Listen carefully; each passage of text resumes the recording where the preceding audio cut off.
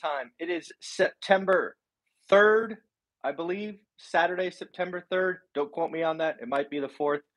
I actually have no idea as I sit here, embarrassed that I don't know the date. Anyways, I wanted to do this video first before the daily financial news, before our hour of Q&A, and before I talk with my students, because I have done a poor job of talking to first-time homebuyers. So in this video, I want to talk to first-time homebuyers.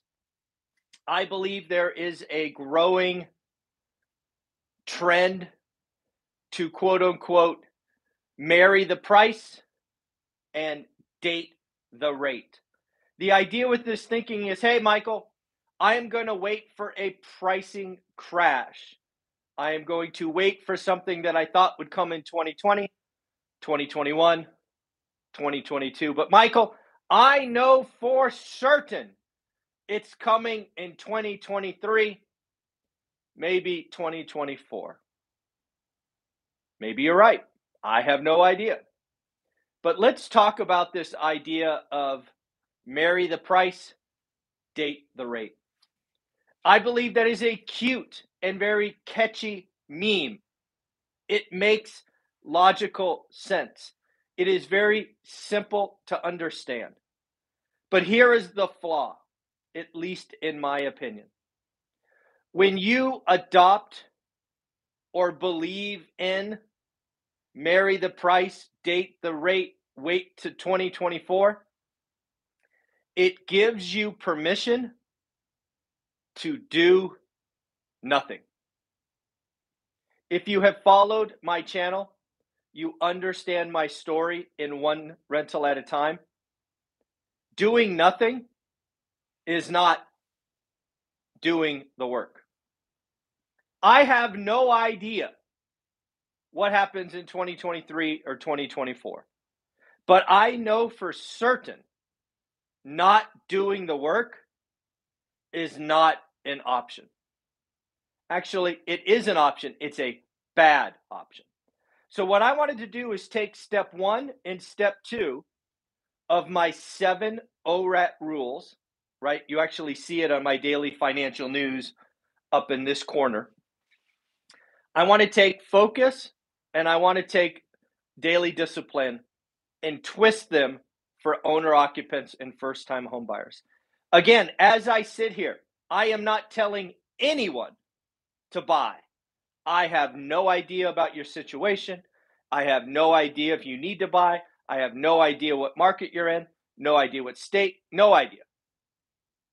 But I do know this. If you have interest in becoming a first-time homebuyer, you should be doing the following. If you watch my stuff, me talking to investors, I call it a buy box, right? You need to have a set of criteria, whether you are an investor or a homeowner. These could be things like, I don't know, number of bedrooms,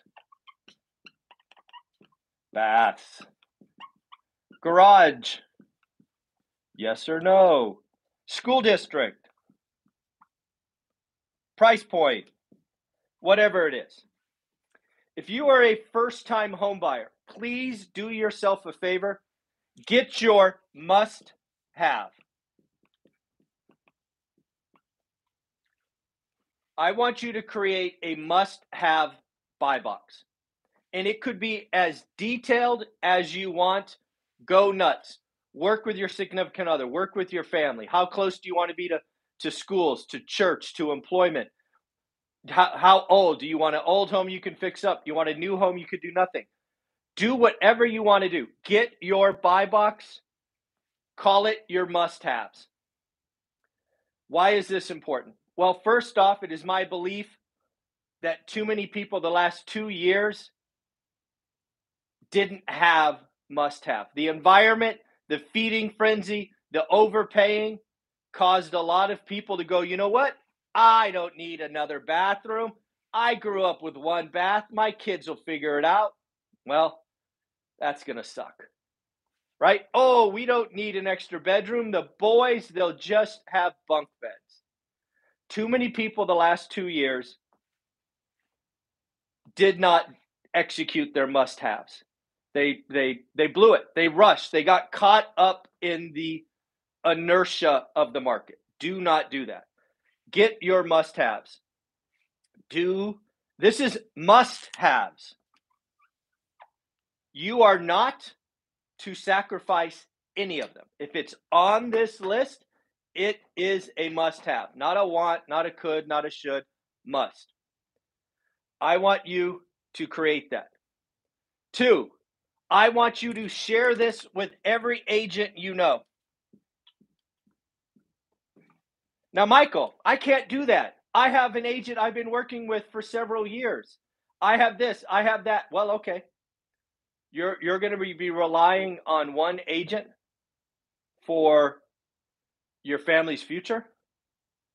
You can have a prime agent. You can have an agent where if you find a deal, they write it up. But remember, you just told me 5 minutes ago that you're going to wait to 2024. I don't understand, right? Do you have an agent? If you do have an agent, do you think they want to work with you until 2024? Probably not. So again, tell everybody, we call this sharing your buy box. And again, this is a must-have.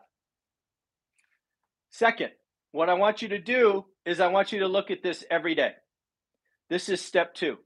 And you are to build a spreadsheet.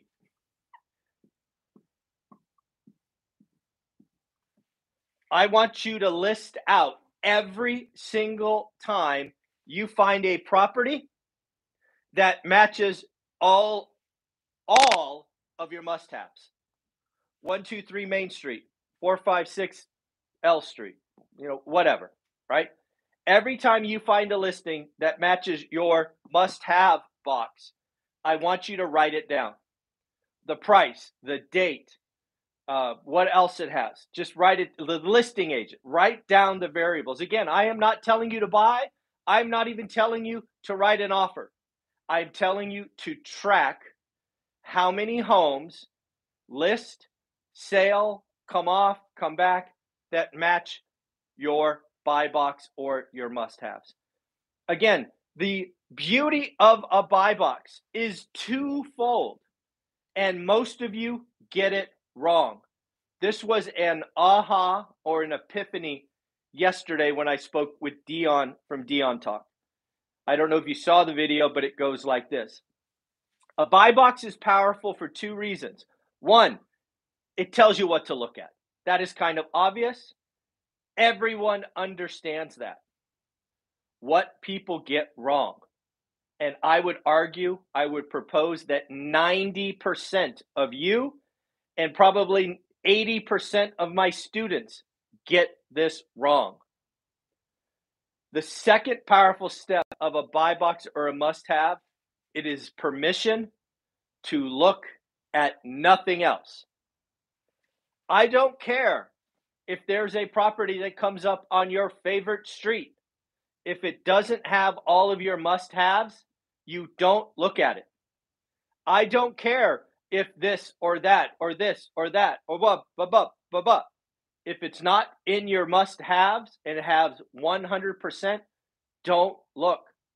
Too many of you are filling your head with data that is useless. If it's not your buy box or your must-have list, stop spending a second on it. It's not, if it doesn't have the number of bedrooms or a garage or a school district that you want, don't let it in your head. You have to use the power of focus to your benefit. Now, I am lucky in that my superpower of just naturally allows me to focus. I didn't know I had it, but I do. I only focus on what's on my list and everything else is ignored. You need to adopt that kind of power.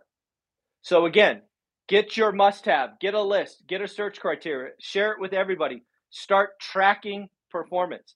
Even if you want to wait till 2024, do this. Here is the magic. After you do this for about 90 days, there will be a moment in time where you have a choice. hey, it's number 87 on the list. Michael. It's got everything I want. It is $50,000 less than anything else I've seen. What should I do? Well, I don't know. It's your buy box. What should you do? You tell me. Lastly, let's not forget that buyers have the power today. There are 3 things that I suggest. Again, remember, we are talking to people that want to wait. If you stumble across an amazing deal, let's make sure it has these 3 things at least in the first offer. 1, no list price. Remember, folks, we're going to wait, right? We're going to marry the price, date the rate. So why the heck would you offer list price? We are fishing for motivated sellers. We are not doing first day listings. We are being smart. Number 2, seller pays closing cost. Ask for it. If you get 100%, great. If you get 50%, great. Every dollar you save at closing helps the yield or helps the deal get better. And then finally, rate buy down. If you're going to even date the rate, why not make it lower for a couple of years? Who cares? Again, these are the opportunities you have. So again, folks, first-time home buyers, get a must-have box. Tell everybody that's in the box. If you want to wait to 2024, great. I don't care. But that does not give you permission to not do the work. You have to look. And again, remember, when you have a must-have list, if it's not everything you want, don't spend another second on it. All right, folks, if you're a first-time home buyer, I wish you luck. Don't pay list price. Get closing costs. Get rate buy down. You have the power. Do the work. Take care. We will do the daily financial news in a couple of minutes. Bye.